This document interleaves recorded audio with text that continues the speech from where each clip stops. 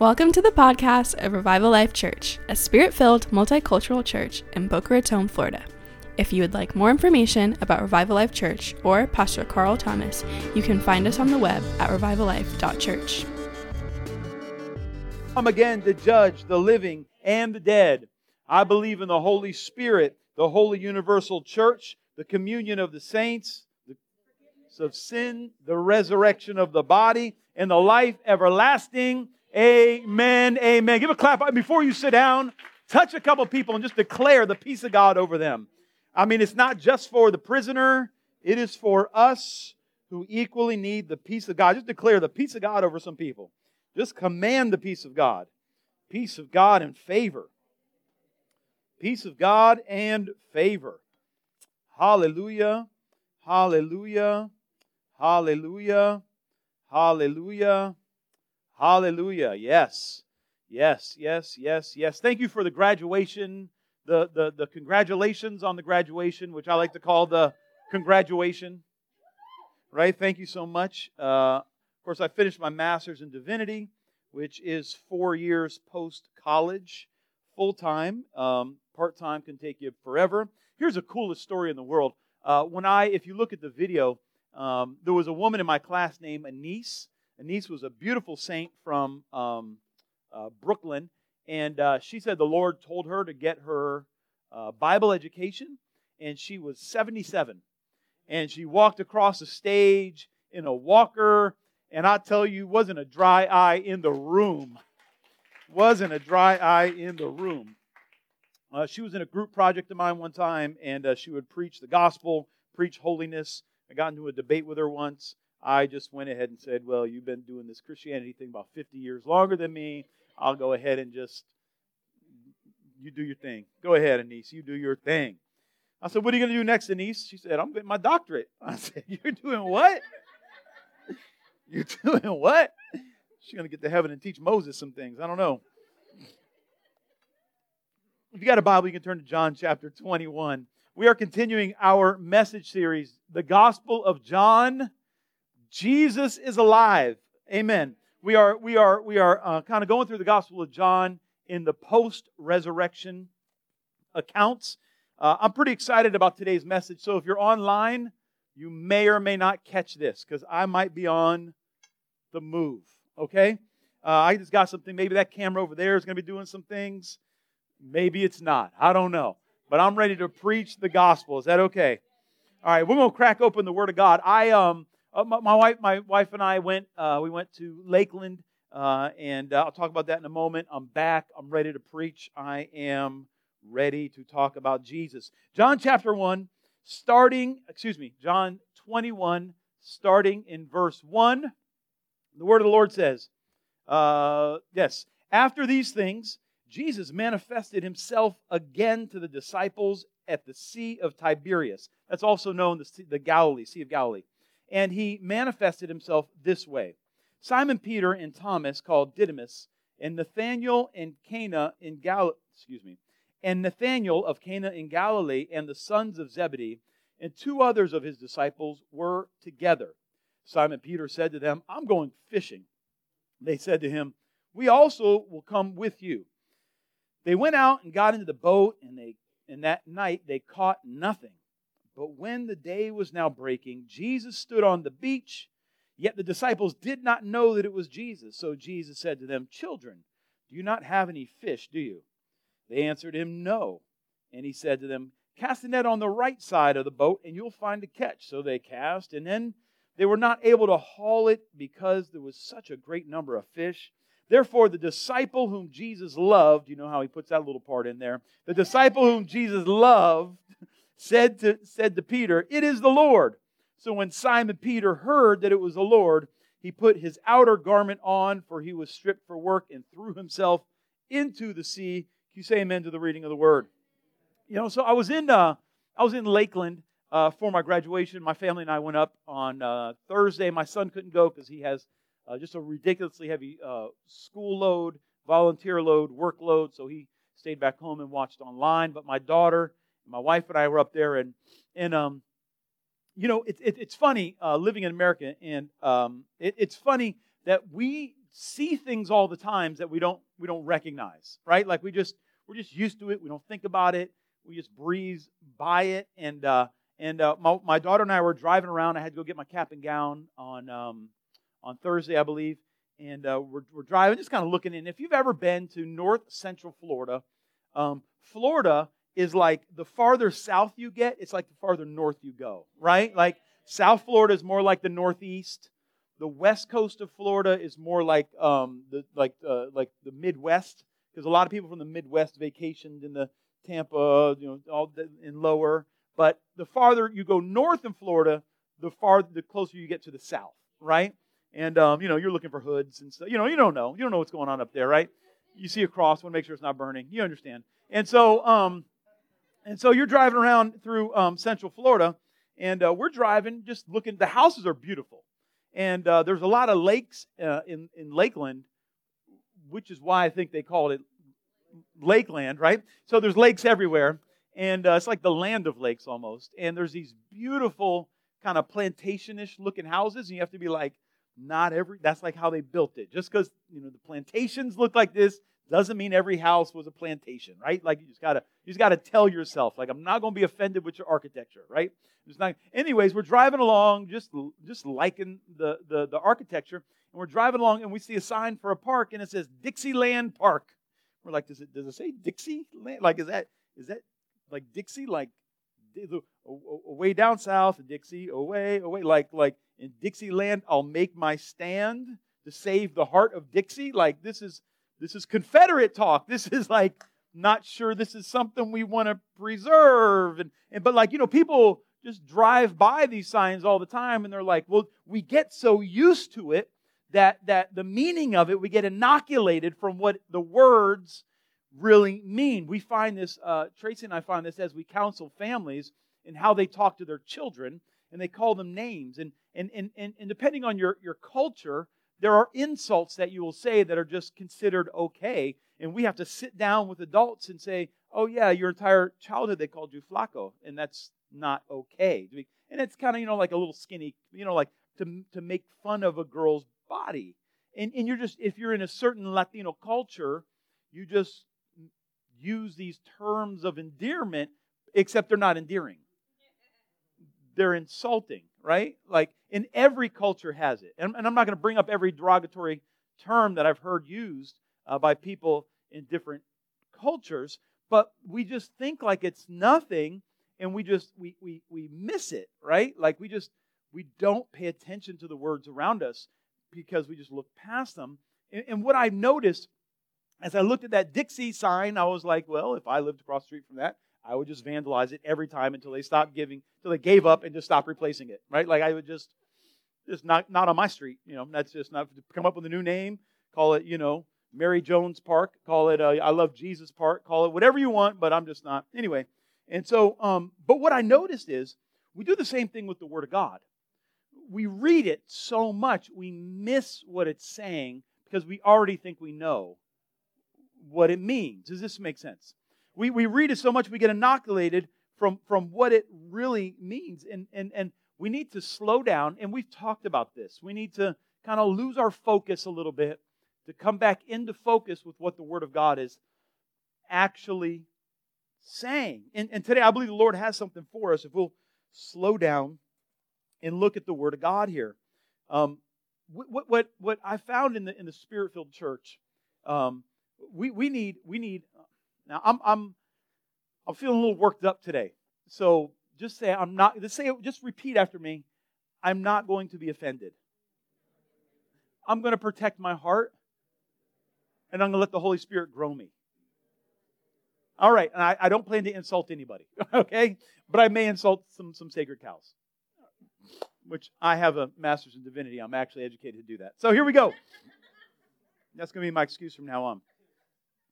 In the Spirit-filled church, we need the Spirit and we need the Word. We don't just need the Word as interpreted by some people who call themselves Spirit-filled. We need what the Word actually means, and we need the Holy Ghost of God to breathe on it so it comes alive on the inside of us. See, if you do not have the Spirit, come on somebody, if you don't have the Spirit in the Word, things get funky. We see a lot of people who are not actually operating in the Word of God.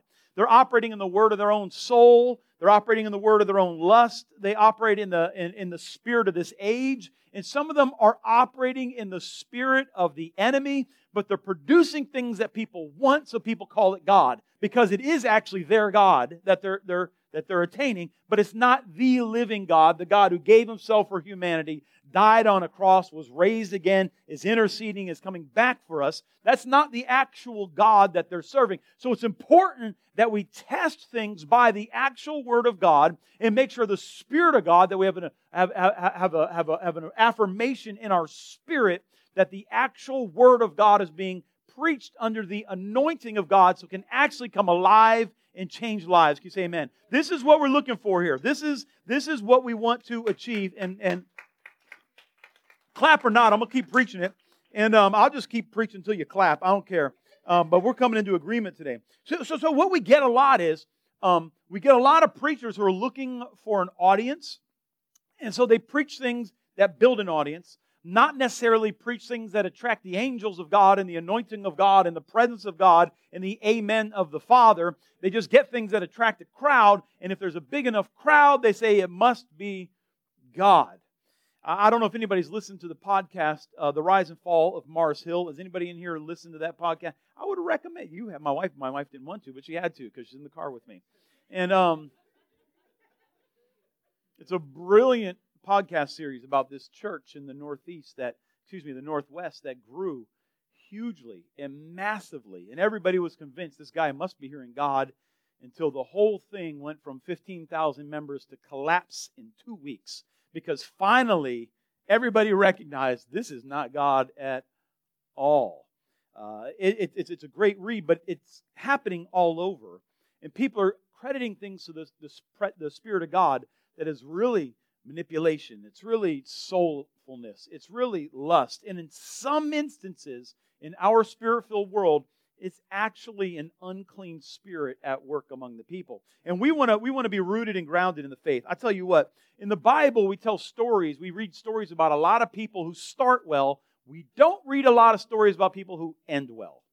And we want to finish well. Amen? My goal is to finish well. I want to be called faithful at the end, not faithful in the middle.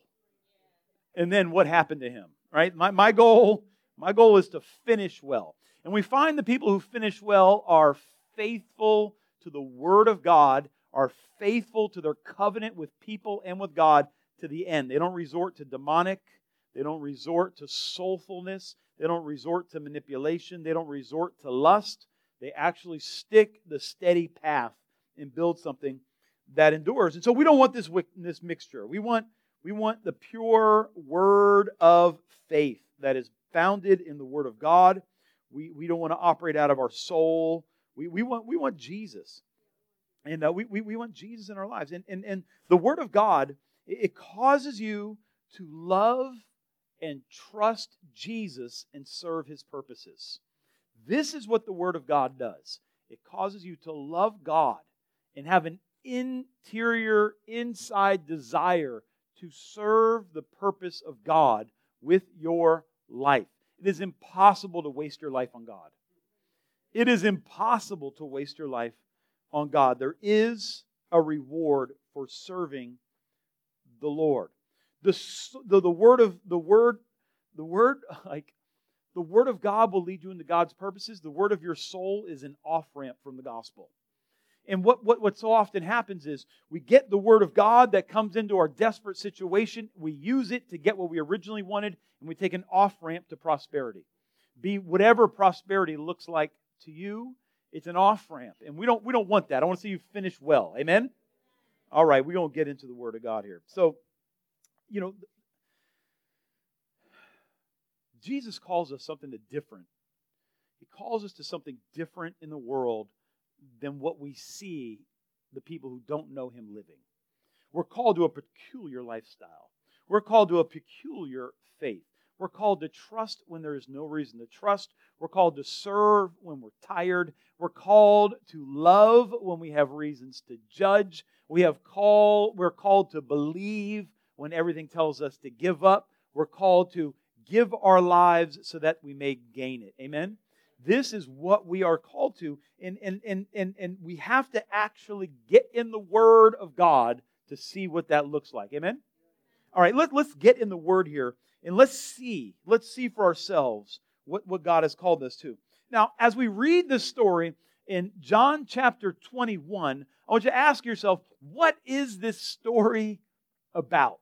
Right? I've heard a lot of sermons on John chapter 21. If you've been a believer in Jesus, you've gone to church at all, you've probably seen him a lot as well. What is this story about? Well, let's let the Bible interpret the Bible. Hear me. Revival Life Church, we are going to be people who know the Spirit and the Word. Amen. We are going to know the Bible and we're going to know the Spirit of God. We are going to understand this ancient text that was written by a whole bunch of people to a whole bunch of people who look nothing like us. And we're going to discern the Spirit of God, the same Spirit that inspired it. We're going to see Him and we're going to appropriate this Word to see what God is doing in our lives today. Amen. Come on. And we're going to learn the Word of God. So let's let the Word interpret the Word. What is this story about? John 21, what is it about? Well, there's fishing. There's all kind of stuff happening. John 21:1, put it up for me if you would. After these things, Jesus, very important character in the New Testament. Amen. He's pretty much what this whole thing is about. Right? So we see, all right, this has something to do with Jesus. All right? And after these things, meaning some things happened earlier, right? New story, new setting, new occasion, new scene. After these things, Jesus manifested Himself again to the disciples at the Sea of Tiberias, and He manifested Himself this way. That means this entire section is about how Jesus manifested Himself to His disciples. The point of this story is not what Peter was going through, what little problems John was having, the fact that they couldn't catch no fish. It wasn't about what city they're in or what's happening in the future. This entire story is about Jesus and how He chooses to manifest Himself to His people. Now, if you read this Bible and you learn how to fish, you have missed the point.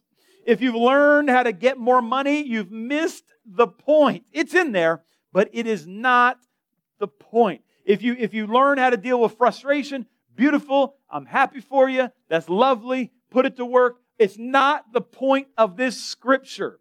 The point of this scripture is Jesus manifested Himself, and He manifested Himself to His disciples this way. This is what I want. Anything in this story, if I could like fish the rest of my life and not catch a fish, yet have Jesus manifest Himself to me, yes, sign me up for that. Right? If I could work my whole life and not make no money, but Jesus is showing up on the scene, sign me up for that. This is what I want, right? If I live my life in frustration because my little plans aren't working, I'm not living where I want to work, but Jesus is showing up, sign me up for that. I want the living God in my life. That's what this scripture is about. And people got all kind of soulish lessons to teach you out of John 21 that have nothing to do with how Jesus manifest in your life. This is what we're here for. That word manifest, it's phanero. Let's say that with me. Phanero. We're all in Greek class now. You're Greek. Bless you. Bless you. That word manifest, don't let the world tell you what the Bible means. All right? A lot of people talk about manifesting these days, right? I'm manifesting things. You might be manifesting a demon. I don't know. But it says manifest. That word means to make visible, or to make clear, or to make known, right? Now, God is everywhere. Can you say amen? He is everywhere, but you don't always see Him at work. So this manifest means that which is already present, Jesus comes and makes you aware of it and brings it into your life in a way that's tangible. Right now, you're manifesting a car. Ain't no car in your life that's suddenly you're going to see. You can make a vision board as big as that wall. It ain't bringing it in your life, right? And let me say this. Now, I'm offending somebody, so guard your heart. If you can manifest a car Without the Holy Ghost, you're operating under a different spirit, and we can cast that out at the end of service because you don't actually want it at work in your life. Right? If you can manifest things outside the will of God, I mean, there's all kinds of names for it. Brujeria, voodoo, there's Santeria, there's all kind of words for that, and ain't none of them say the way to heaven. We just got to be real here. If we're going to manifest something, I want the living God's will to manifest in my life. You see, that tells me it's already there, I just don't see it yet. But we got to find out what His will is, and then it will manifest according to His system, right? Now, hear what I'm saying. This is not how we get God to do what we want. This is how we get in God's program so He can manifest Himself in His timing in our life, and we be at peace with it. Amen? All right, man, what are we doing? Phaneroo. That's what we have. Phanero. That's what we want. I didn't do Greek so well. I have the MDiv. Don't talk to me in Greek. I don't. So after the resurrection, everything changes, right? Everything changes between God and man after the resurrection. Before the resurrection, a couple people got around Jesus and things were different. But after the resurrection, things are completely different for everything. What the Old Testament means is now different. What the New Testament means is different, the Gospels. Now that we are resurrected with Christ, we have the Spirit of God on the inside of us, things are different. Now, you can go into the Old Testament, read it, do some of the stuff they did, enjoy what God did. I was talking with somebody this week who likes to enjoy the feasts, and I'm like, hey, if you want to remember how the Lord led the Israelites out of Egypt into the Promised Land, that's great. Just recognize that that's not your story. That's you celebrating somebody else's story, right? My wife and I are about to go on vacation in Mexico. We're going to be there during Cinco de Mayo. Funny thing about Cinco de Mayo, it's an American holiday. Mexicans don't celebrate Cinco de Mayo. It's not something they celebrate. And so you ask Mexican, it's like going to Britain saying, hey, what are we doing for the 4th of July? I knew some missionaries in Mexico who were teaching their people how to celebrate Columbus or to celebrate Thanksgiving. I'm like, there ain't nothing for them to be thankful about. I don't know if you understand that. You're celebrating the conquerors coming over and wiping out the indigenous people. I'm not sure you understand. Like, we gotta let's put things in context here, right? And so what we can celebrate in the Exodus story is that God is still a deliverer. It was a picture of Jesus bringing people out of bondage into the Promised Land, and I'm for celebrating that every day of the week. Amen. He is a liberator, and we see that all through the Bible. So let's pick up the story. Let's remember what we're doing with this scripture. So after the resurrection, I want you to see this pattern of how God shows up in people's lives. This is what I want you to get out of this message today. You're going to have to use your brain a little bit today. I'm not going to be able to spoon feed this. You're going to have to engage in the Word, take some notes, try to get Jesus at work in your life. So there's a word. There's a word that's been spoken over you. There's a word that has been before the foundation of the world that's been set up for you. It's in your spirit. And it needs to be activated. Sometimes you get a prophetic word for someone and you just give it to them and they're like, I don't know what in the world you're talking about. And you're like, all right, apparently I was just supposed to put that seed right there. One day the Holy Ghost is going to come along and water it. And it's going to be a tree in your garden, right? And so many of you got a prophetic word sitting in your spirit that came from God. Maybe it was at your baby dedication. You didn't even know it. Or maybe some of you had an aunt or a grandma who've been praying for you and got a word spoken into your spirit. Or maybe just before the foundation of the world, God had a plan for you. And it is sitting in your spirit. And it needs to be activated. And we need Jesus to be manifested right outside that word just so it can begin to come to life in our lives. Now, some of you got a word over your finances. You got a word over your health. You got a word over your business. You got a word over your family that just needs to be watered with a little bit of faith in God's timing and see it come to fruition. I feel like God is going to do something here this morning, and I'm getting a little bit excited about it. So let's remember the story that we find ourselves in this morning, right? So if we remember the story, we got to get into the mind of the disciples as the story is written here in John 21. Remember, Jesus was their rabbi, right? In those days, at 30, a man could become a rabbi. He begins to gather his disciples. Jesus most likely was a Pharisee, had been raised in the tradition of the Pharisees. That's why he was able to rebuke the Pharisees so much, because that was his people, and he could talk to them in a way that a Sadducee could not. He was a rabbi, which is what they called Pharisaical leaders, right? He collected his disciples at 12. I'm not saying that is in the Bible. I'm just saying everything in the Bible points toward that to me. You want to disagree? I don't care. I got the MDiv, right? So, and so Jesus, they had the rabbi, and they thought this rabbi is the Mashiach, right? He is the anointed one who's going to come and set us free. And he did miracles that no other rabbi could do, clearly pointing that he was someone special, right? They don't know what the Messiah is going to look like, but they knew he was someone special. And they thought he was going to change everything.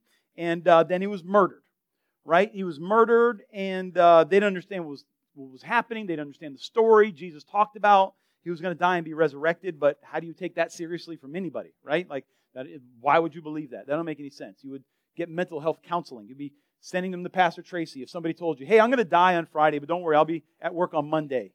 You'd be like, Pastor Tracy, do you have any available slots? Nope, Tuesday's not going to work. We need before Friday, right? And so Jesus actually pulled it off, right? And they didn't believe it. And we know that they were hiding in a room, scared of the Jews, because they thought that they would be put on trial like Jesus and murdered, which is a real thing. If you ever thought that you were going to be murdered, you understand the fear that comes with that. A couple of us in the room have experienced that. Some of y'all are just scared to get a traffic ticket, right? You see a cop on the road, you're going 57 and a 55, you're hitting the brakes, almost causing accidents. Imagine being murdered, right? So they're scared. Jesus shows up in their room, which has to shift, I don't know what you do when that happens, right? Like, what do you do when that happens? How do you even fit that into your life, right? When you have great trauma, you tend to compartmentalize it and never deal with it. Imagine that. How do you, what framework do you have for that? And so they didn't understand it, and they thought they were going to die, and they were hiding, and he shows up. And the last we heard, Jesus had shown up again. Remember we talked about this last week. 8 days later, he showed up to show Thomas, look, hey, I'm really alive. And Thomas, praise God, put his hand in the side of Jesus. Jesus is alive. And the next thing we know, we find ourselves here, and the disciples are in Galilee. They're at the Sea of Galilee fishing. And I don't know, what can you think of what they were feeling at that point? He showed up and now he's gone. What do we do with this promise? And we thought that we were going to be somebody, and it died, and then it looked like it was alive, and now it's gone. Have you ever found it? Let's be honest here for a second. You ever found it hard to hope? You ever been in a place in life that it just hoping was painful? Just the idea that things could get better took faith that you didn't have? I'm talking you didn't even want to get out of bed for a while, because then you might have to be positive on any level. You got people in your life that you are lying to all the time that you're okay, and they know you're not okay. You can't even pull that off well.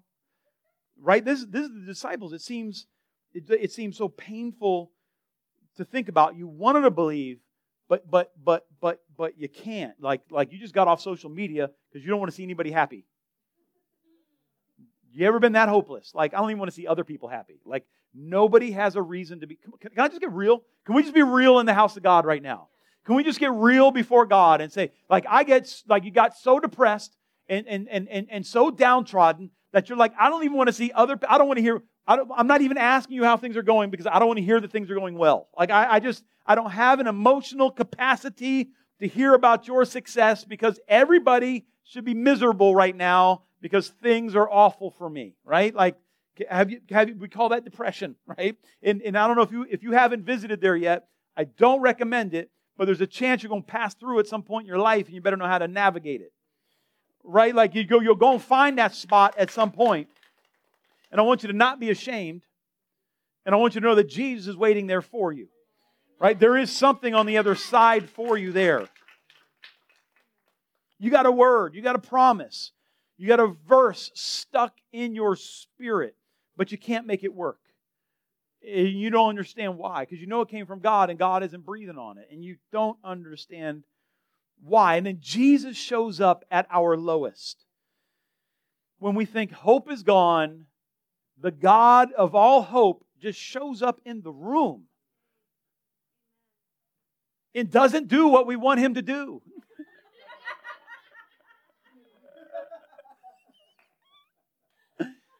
Clearly, that's why God is here now. To fix the very thing that I'm depressed over.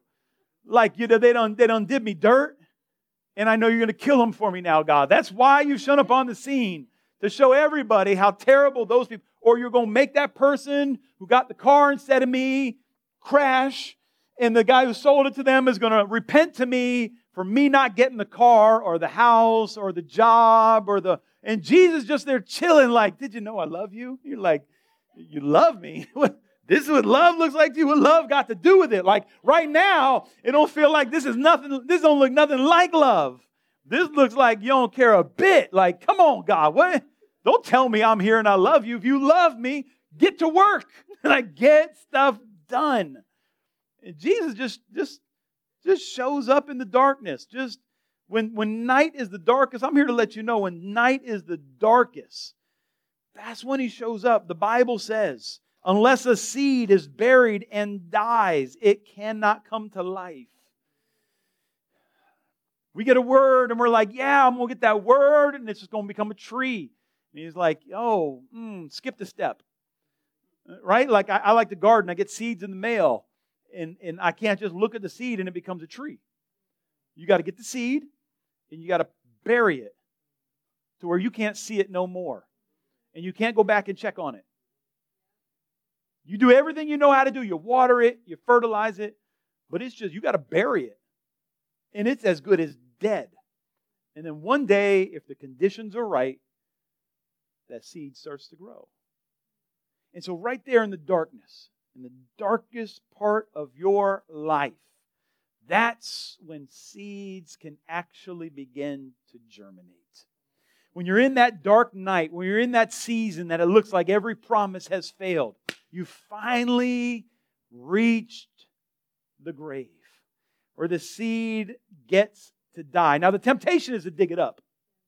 The temptation is to molest it. People are like, why do people keep getting saved in jail? Why are they getting saved in the hospital? Because they have reached the point of death that the seed of the gospel can finally begin to flourish. That's why we go to jail, because Jesus is waiting for somebody to breathe on the seed of redemption on the inside of some people. And so you're just there in the hospital, you're just there in the jail, and you look like Billy Graham up in there just reaping the harvest because that's where Jesus is. That's where Jesus is, breathing on some dead seed in some people's lives. And it makes you feel like, man, I should start a church tomorrow. Just the way people getting saved around me, because that's where go to the prison, go to jail, go to the hospital, go to a war zone. That's where you're going to get a harvest, because Jesus is there over some dead seed, ready to see it germinate. Can you say amen? Man, I remember when we bought our house. I'm going to say this quickly. I remember when we bought our house, it was like a 7-year process. Like we were ready to move out of our condo. When it was, I'm going to tell this story quickly because it's an aside and I ain't got nothing to do with my message. So we lived in an apartment, and the Lord gave me a word. I want you to believe to buy a house. I said, yes, sir, I will take that word. Yes, I will. And you know what I did?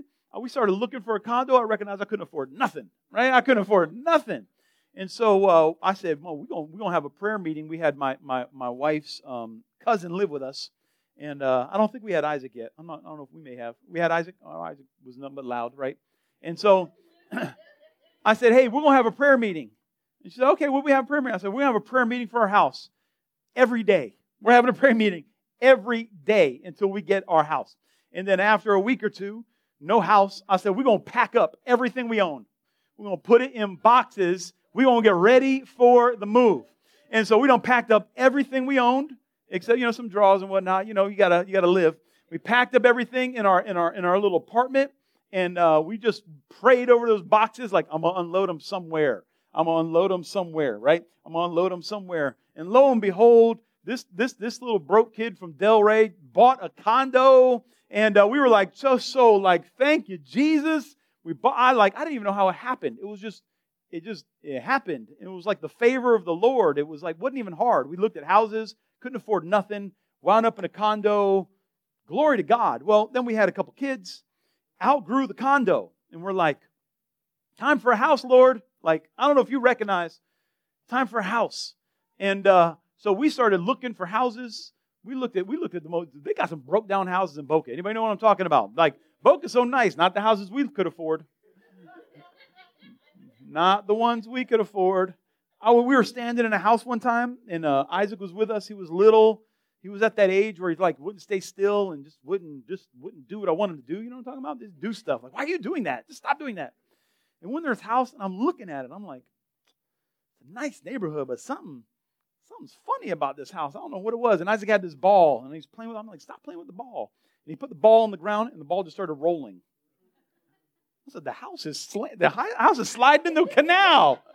You want me to buy a house? I know it's waterfront property. It'll be a houseboat soon. Like, what is happening? Right? And so we're looking at houses.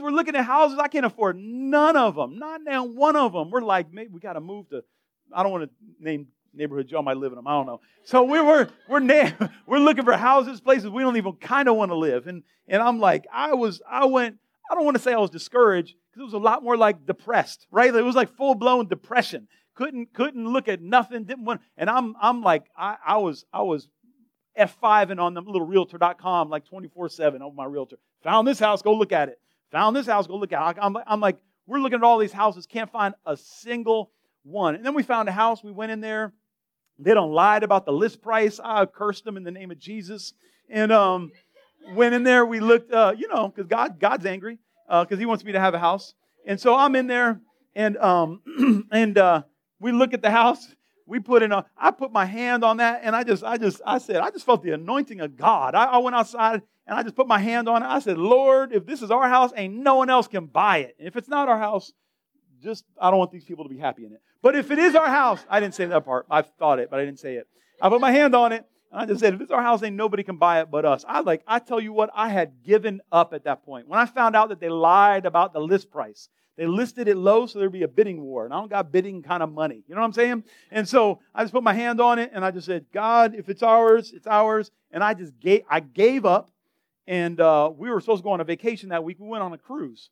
Got on a cruise. I'm in Mexico. I get off in Cancun. We didn't have no cell service back then on the cruise. And we get off at Cancun. I got a message from my realtor saying, hey, if you'll come up 25, then they'll buy the house. I'm like, I ain't got $25,000. Like you might as well just say, just come with gold bars. I don't got that kind of money.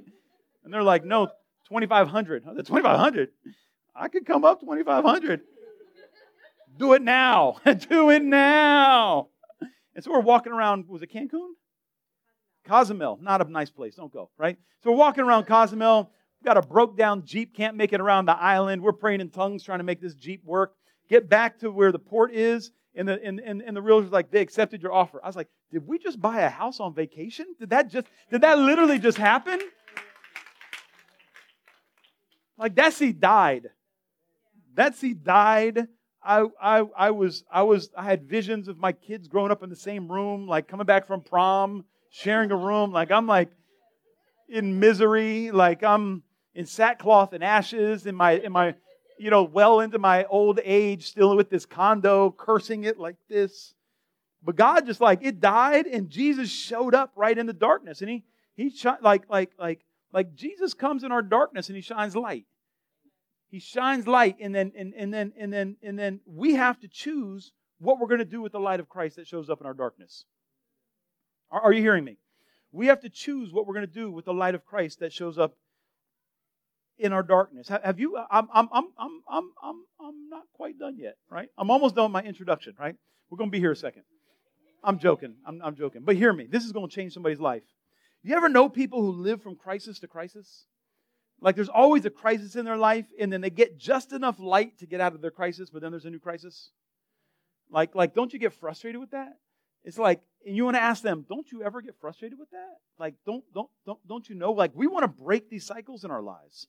And the disciples in this moment were in complete darkness. They were lost, they were defeated, they were depressed, and Jesus shows up with His life there, with His light on the edge of the sea. We talked about it last week that Jesus is alive, and He visits them, and the next thing we see them is in Galilee. And why are they in Galilee? And I've heard a lot of messages about, they gave up, went back to their life. But Mark talks about the fact that at the Last Supper, Jesus said, I'm going ahead of you to Galilee. Matthew says, as he tells this story, that they're in Galilee as Jesus told them He would be. Now imagine your friend tells you, hey, I'm going to meet you at the mall, and then he dies. The last thing you remember is, I'm going to meet you at the mall. I want you to catch this. You got to catch this. It looked like the promise of Jesus was dead in their lives. Then He showed up with a little bit of light, confirming them, hey, I'm not dead yet, just things ain't going to work out the way you thought they were going to work out.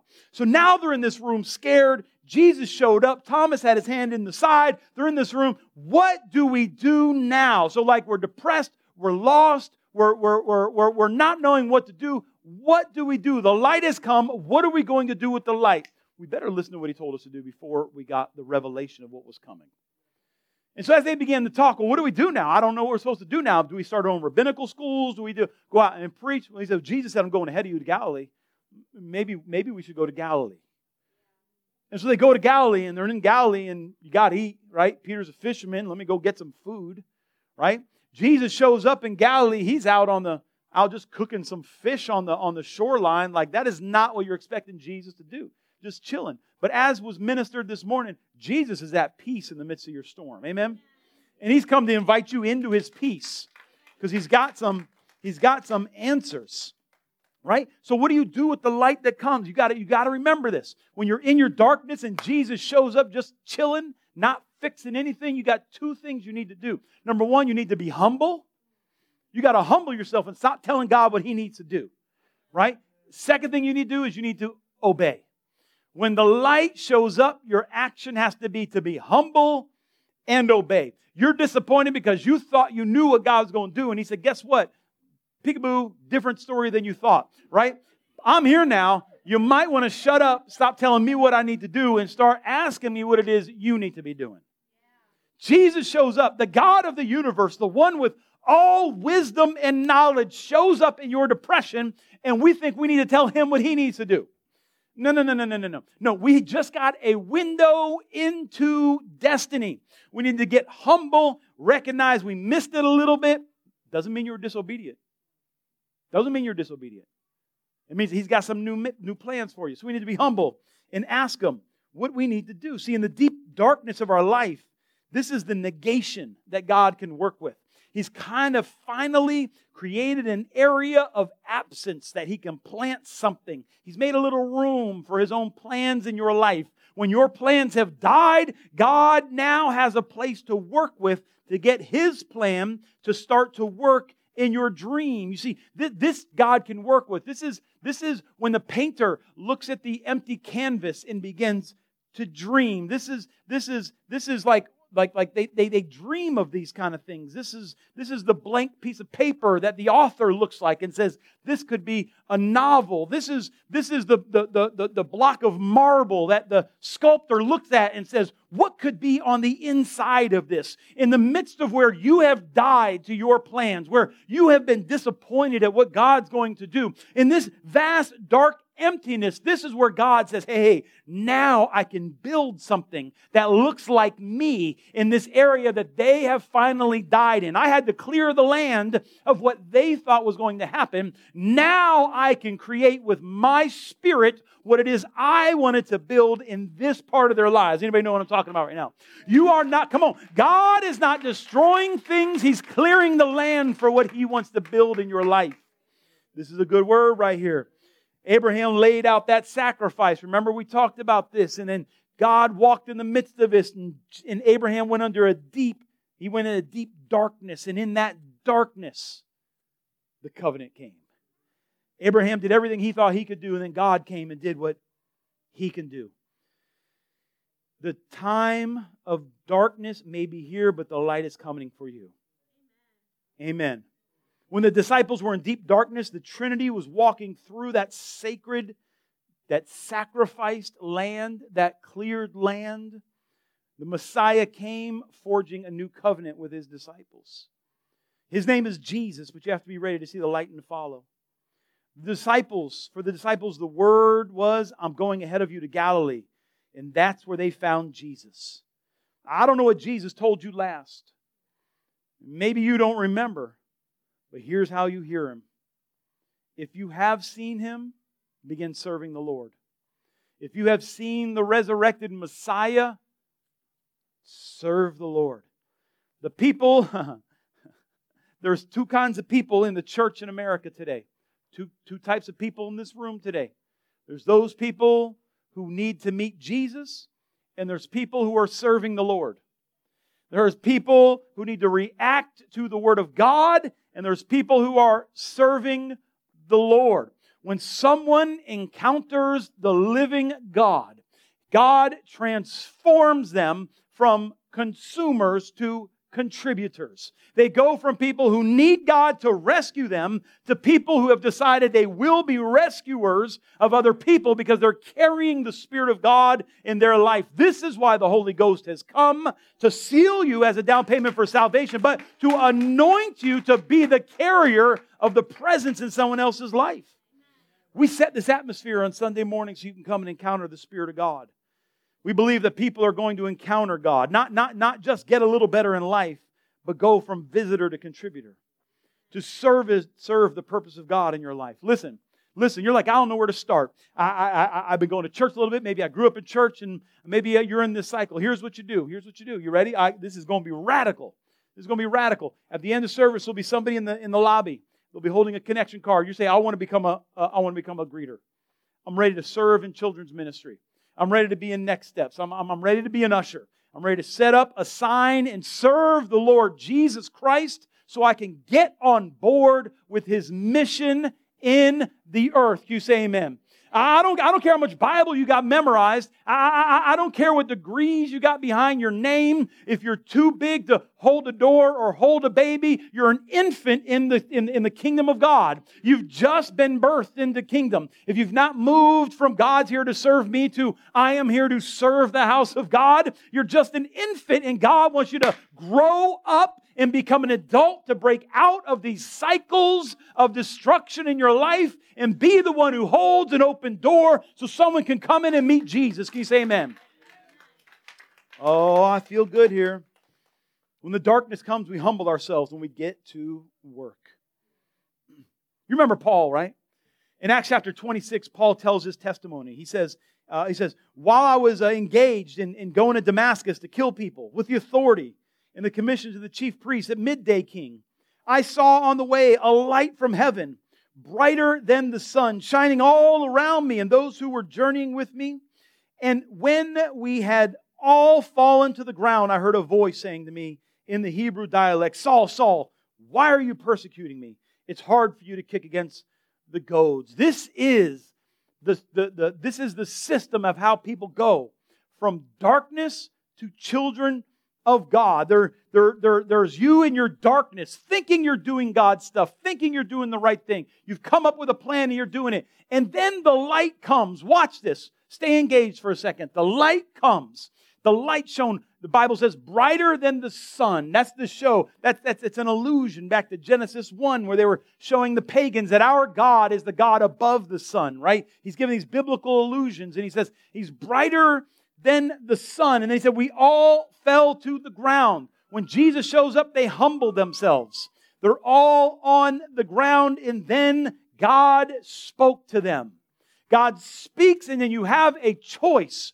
What are you going to do with that voice? The reaction is you begin to serve God with your life.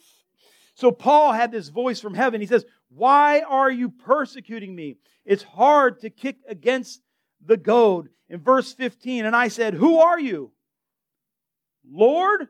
And the Lord said, I am Jesus whom you are persecuting. I believe right there, in between the you and the Lord, that little comma right there is where Paul got converted. That little comma right there is where Paul got saved. Who are you, Lord? He came to a recognition that it is Jesus Christ who is bringing him out of darkness. And Jesus goes on to say, here's what's going to happen. You're going to go meet some brothers, and they're going to cast the devil out of you. They're going to give you your vision, and you are going to learn how to serve me.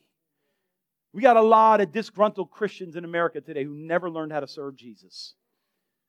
They sat in church a long time, and then one day they realized, wait a minute, it's not all about me. What's this thing about? It's about Jesus. It's about His body. It's about a Messiah who died on a cross. And it's about you serving His body. You say amen. This is what we are about. This is what we are about. This voice resonates. Follow me. I'm almost done here. When Jesus shows up in your darkness, it becomes holy ground. That's where the light of God opens the eyes of men. This is the pattern. You're in depression. You're in darkness. You're in confusion. Jesus shows up, chilling on your couch. Hey, what's going on there, Carl? You're like, I don't know, deep depression and confusion and dismay. He's like, yeah, wow, that sounds rough, you know. Am I the only one, or does that happen? How you doing, Carl? Why are you asking me? Why are you asking me? You're the God. How are you doing, Carl? I'm not trusting God. That's how I'm doing. That's how I'm doing. I trusted my plan and it didn't work out. I trusted some people that they would follow you and they didn't follow you. I trusted an organization that said it was about you, but it's not really about you. It was about itself. That's where I'm at, God. And the right reaction is not to deconstruct Jesus. The right reaction is to humble ourselves and say, where did I get it wrong? Where did I get it wrong? Deconstruct every bit of toxic faith you got, but don't deconstruct that Jesus is the risen Messiah. Deconstruct what people may have told you about His goodness, but do not fall into the devil's trap and give up your faith in God, because that is your way out of that trap. There's a voice. When that voice comes, it's holy ground. You got to recognize Jesus has shown up in my darkness. And it's like the guy, for them, it was just the man on the shore cooking fish. They had a promise. They had a hope. They had disappointment. But they just see a guy on the shore. You must see Jesus over there chilling, doing His own thing. They didn't recognize this is the Messiah. You remember Peter had denied Jesus 3 times. All the disciples had left Him at the cross. We know that only the women were there ministering as He was being murdered and waiting to die of asphyxiation on the cross. They all equally had abandoned the Lord, and yet here He is, just chilling on the beach. But they didn't recognize who He really was yet. And they called out to Him. Jesus called out to Him. Hey, what's going on out there? What y'all up to? It was the voice of the man Jesus. But there was a word on the inside of them. There was a promise. And when Jesus speaks to us, something supernatural happens to that promise. This is what happened to the prodigal son as he was sitting at that pig pen, remembering the covenant he had with a father. And he came to himself, the Bible says, and he remembered, wait a minute, there's life back with my dad. What am I doing here? Something came alive on the inside of him. These servants in my dad's house get treated better. What am I doing? This is what happened to Peter on the edge of the shore when he heard the voice. He said, wait a minute, this something in me. This is what happened with the disciples on the road to Emmaus. They broke bread, and the Bible says their heart began to burn on the inside of them. That Word of God in them began to come alive. This is what happened to Mary Magdalene outside the tomb as the gardener was talking to her and nothing happened. Then he said, Mary. And then all of a sudden her eyes saw that this is the Messiah. This is the one who put the Word on the inside of me. When Jesus shows up, we got to decide, what are we going to do? You better know now before it happens. And when He shows up, we need to humble ourselves and say, the risen God is here to bring alive the dream on the inside of me. And the Bible says that Peter saw the Lord. And you may know earlier, John beat him to the tomb, but he wasn't going to beat him to the risen Jesus. He don't just say, I ain't waiting for John. I'm jumping in the water. I'm getting there first. John can write about that in his book later if he wants to, because I'm changing the story. Come on, say, God is changing my story. Say it right now. God is changing my story right now. Someone beat me before, but they ain't going to beat me again. And so Peter gets in the water and he swims to him and he comes to the Lord Jesus, and he gets on dry land, and he says, man, this is my real purpose. This is Paul on that horse. The light came, and he thought he was serving God. And just like Peter, man, this is my real purpose. This is what I'm going to follow. Watch this, verse 21, verse 9. It says, so when they got on dry land, they saw a charcoal fire already laid and fish placed on it and bread. Oh, we got communion now. I don't know if you know this. There's only a charcoal fire twice in the Bible. It's only twice in the Bible. This is the second time where Jesus is cooking some fish, got the disciples around Him. You know the first time? Peter warmed himself, the Bible says, on a charcoal fire while he was denying the Lord. And Jesus is like, come on, man. I'm ready to heal that. I'm ready to heal the trauma of that experience. I'm going to invite you back to that charcoal fire. See, you got trauma in your life over times of failure and disappointment. And Jesus is right there in the midst of it saying, guess what, son? Guess what, daughter? We're still going to move forward. I'm still here for you. I'm still going to redeem that call. I'm going to redeem that thing. My love is still here. I'm going to bring it again. No. The fire didn't make it. No. We're going to sanctify this fire. That one was a fire of betrayal, but this one is a fire of holiness. We're going to have communion around this fire. Heal the present, heal the future, but I'm going to heal the past as well. Now that thing has died, but it's coming to life. Oh, somebody, I feel the anointing. I feel the anointing. Peter has heard that voice and he recognizes. He humbled himself and swam to Jesus. He saw the light and now he sits at the table with the Lord getting instructions. At that charcoal fire, Jesus asked him 3 times, do you love me, Peter? Who he say it for? That wasn't for Jesus' sake. Jesus knows Peter's heart. That was for Peter. Jesus was betrayed, murdered. Shows up. He's like, I got some healing to do with my disciples here. I got some work to do. He said to him a 3rd time, Simon, son of John, do you love me? Verse 17, the Bible says, Peter was grieved because he said a 3rd time, do you love me? And he said to him, Lord, you know all things. You know that I love you. And Jesus said to him, get to work. Get to work. Now, I don't know what charcoal fire in your life is still burning. I don't know what moment of betrayal, failure. I don't know what hurts are still living in your life.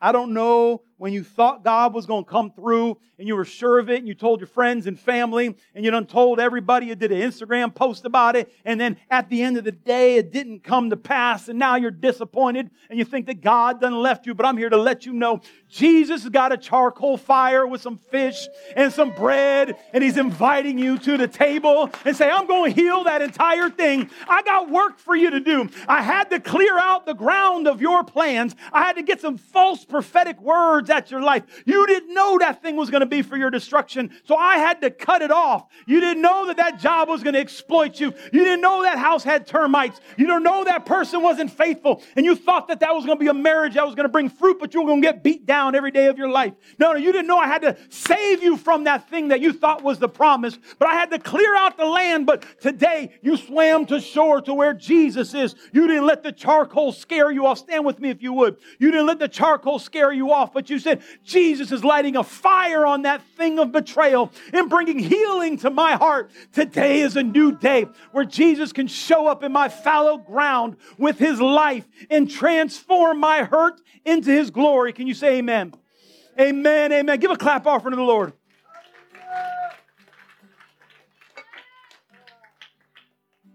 And so today, oh Jesus, oh Jesus, oh Jesus, oh Jesus, oh Jesus. I speak right now. I speak right now. I speak right now to every area of disappointment and hurt, to every area of depression, every area of self-condemnation in your life. To those of you who are away from God right now, I say Jesus is ready at the table to give you some marching orders, to get some purpose in your life, to plug you into a place where you can begin to serve Him. I speak to people right now who think that your best days are behind you. I say the devil is a liar. Shekabah. I say faith come alive in the name of Jesus. I say faith come alive in the name of Jesus. Faith come alive in the name of Jesus.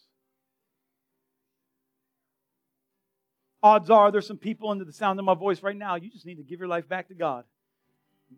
Maybe somebody taught you a false Jesus and you thought you had to take your life back. It's time to give it to the real Jesus. Oh, Jesus. Just close your eyes and bow your head. And if that's you, I just want you to I'd like everybody in the room, just say the name Jesus. Jesus, come on in. I'm ready for the real. I'm ready for the real. Come on, I'm ready for the real. And some of you, come on, let them do it. Let them do it. Don't you dare hold back from the Holy Ghost of God in the house of God. Do not quench the Spirit of God. Let Him minister right now in your heart. I see the Lord. He's at that place of pain right now. He's at that charcoal fire. He is at that divorce. He is at that failure. He is at that poverty. He is at that disappointment. He's got the fire burning and you're like, I don't know that I want to go. He's going to sanctify it in your heart right now. Holy Ghost going to come and heal it right now. Some of you, He's going to be sitting at that fire next to your mama and you're like, I don't want nothing to do with her. He's like, I'll bring healing right now. Sheba. Sheba. He's not resurrecting dead dreams. He's bringing to life God dreams right now. He's replacing dead dreams with God dreams that never did die. Sheba katebe. Come on, somebody. I feel the Holy Ghost. Just receive it right now. Just receive it right now. Just begin to thank Him. Just begin to thank Him right now. Come on, lift your voice and begin to thank Him right now. Just begin to thank Him right now. Come on, lift your voice. Lift your voice and just begin to thank Him. Thank you, Jesus, for touching my life. Thank you, Jesus. I believe you're going to move on the inside of me right now. Thank you, Jesus. Thank you, Jesus, that you're going to bring light into the darkness. Thank you, Jesus, you're going to redeem my family. Thank you, Jesus, you're going to redeem my finances. Thank you, Jesus, you're going to redeem my calling. Thank you. Come on, somebody. The Lord is releasing angels right now. Come on, somebody. I feel the anointing of God moving in the room. Don't let the rocks cry out instead. Come on, lift your voice. Lift your voice. Lift your voice. Lift your voice. Shekamba santedede. Come on, show up at the table. We're going to receive the table of the Lord right now. But you're going to do it around that fire of disappointment, that fire of hurt. Hey, and the Lord going to redeem. Oh, I feel the anointing, Tracy. Lord, I just, shakeba, saba. Diane, I feel the Holy Ghost moving in the room right now. I feel the Holy Ghost moving in the room right now. You might say, well, I just hear somebody yelling. Close your eyes and let the Holy Ghost touch you right now. Hey, Shabbat. Listen, if you don't have communion elements, go get you some. You're like, I'm not a part of this church, so we didn't invent this. Jesus did. We're doing what He said. Everybody's doing what He said. We're just going to have the table of the Lord with Jesus. You know how rude it would be if Jesus invited you to dinner and you're like, I'm not sure. I don't know if I like that kind of house. Can you imagine getting to heaven? He's like, I invited you to dinner and you didn't show up. You're like, I didn't, it wasn't my house. Like, of course it wasn't your house. It was my house. I'm the one who invited you to dinner. It don't make no kind of sense.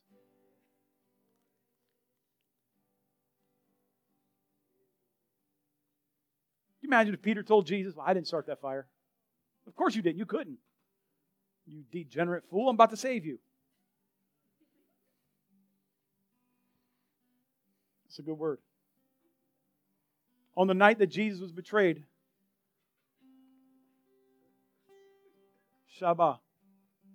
Put it up, Anastasia. Paul said, for I received from... come on, somebody. Come on, somebody. Hey. Ho. Ha. He's here. You might just want to tell him, I just want to stay dead, Lord. But I recommend you say, I'm ready for life. I'm ready for life. Yeah, come on up. Shabbat. Okay, here's how Paul said it. The man who got knocked off his horse and saw Jesus. Hey! You ready? For on the night, I received from the Lord that which I also delivered to you, that the Lord Jesus. Come on, these people getting elements. We'll wait. Jesus waited about 1900 and so many years for me to get saved. I could wait a minute. Aren't you glad He waited? Come on, somebody. Aren't you glad He waited? Keeps on waiting. Imagine Paul in heaven being like, it just took one little horse ride for me. I don't know what's up with these fools. They done grew up with the Bible. I had to write it. That's a preacher joke. I think that was funny. I'm going to write that down. Paul says, for I received from the Lord that which I also delivered to you. Oh, Jesus. Okay, listen. I feel the unction right now. There's an anointing for evangelism in the room right now. I'm going to finish with this. Listen, some of you are called, actually you're all called by God to do this. Some of you have a special anointing for it, but you got to put some words in some people for God to bring to life. You got to be speaking the Bible over the people around you. You got to be talking about Jesus a little bit.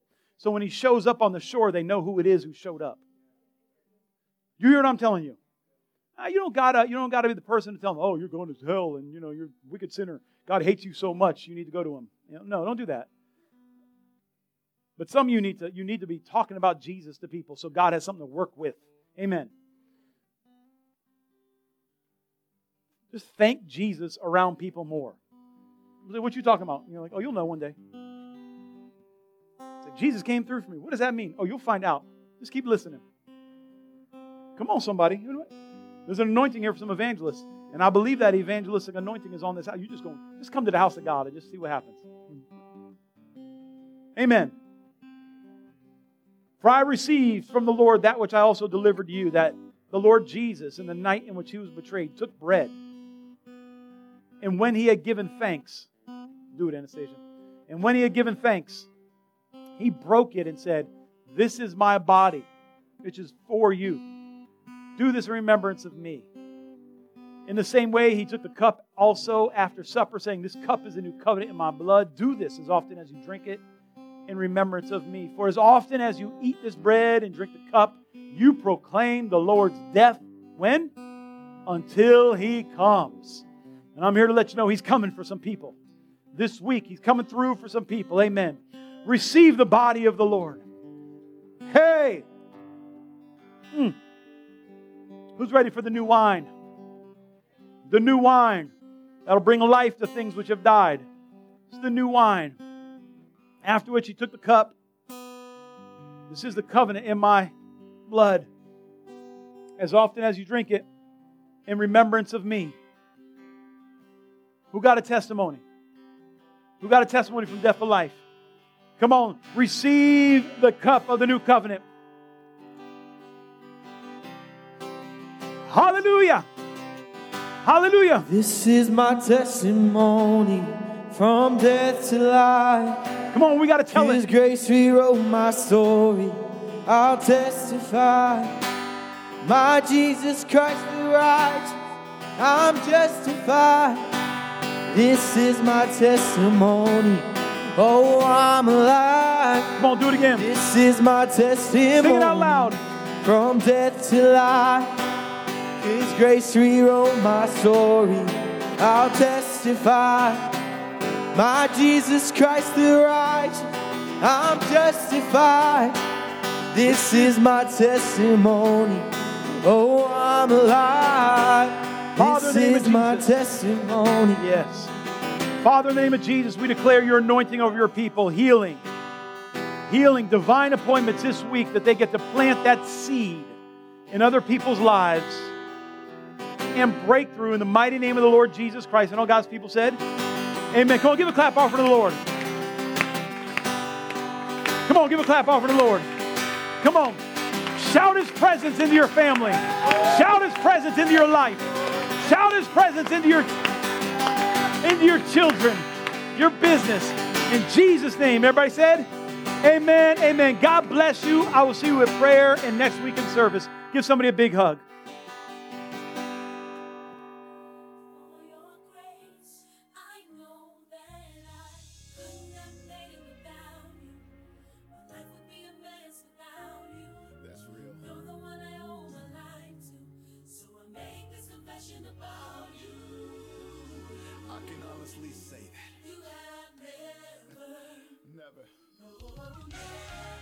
Here it is. Said you never let me down. Where's the lie? That's why. Yeah. Said you never let me down.